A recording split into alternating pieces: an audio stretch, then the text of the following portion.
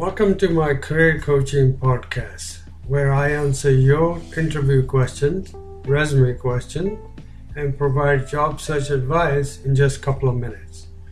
Hi, I'm Todd Dillon, the career coach, here to answer your question and help you advance your career. Thanks for joining me in this episode. So let's jump right in today's question. What is your greatest strength? Great question. The key to this question is first you have to research the company, the job description, and what the requirement is for the position. Find out what they are looking for and leverage your strength to match the opportunity.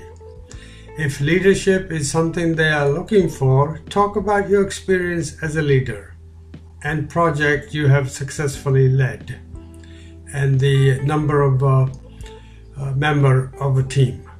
Your strength should be aligned with the requirement of the position. It's as simple as that. Talk about your strength as a solution to their problem. For example, I work well under pressure, and I realize your company work on so many deadlines. I have never missed a period of any kind. I hope this helps. I appreciate you listening. Check out my website for more great tips, and I complete career coaching and resume programs at www.talentjab.com. Also, if you have any question or you just want to discuss something with me, feel free to contact me, todd@talentjab.com, and I'll be happy to chat and answer any question that you may have.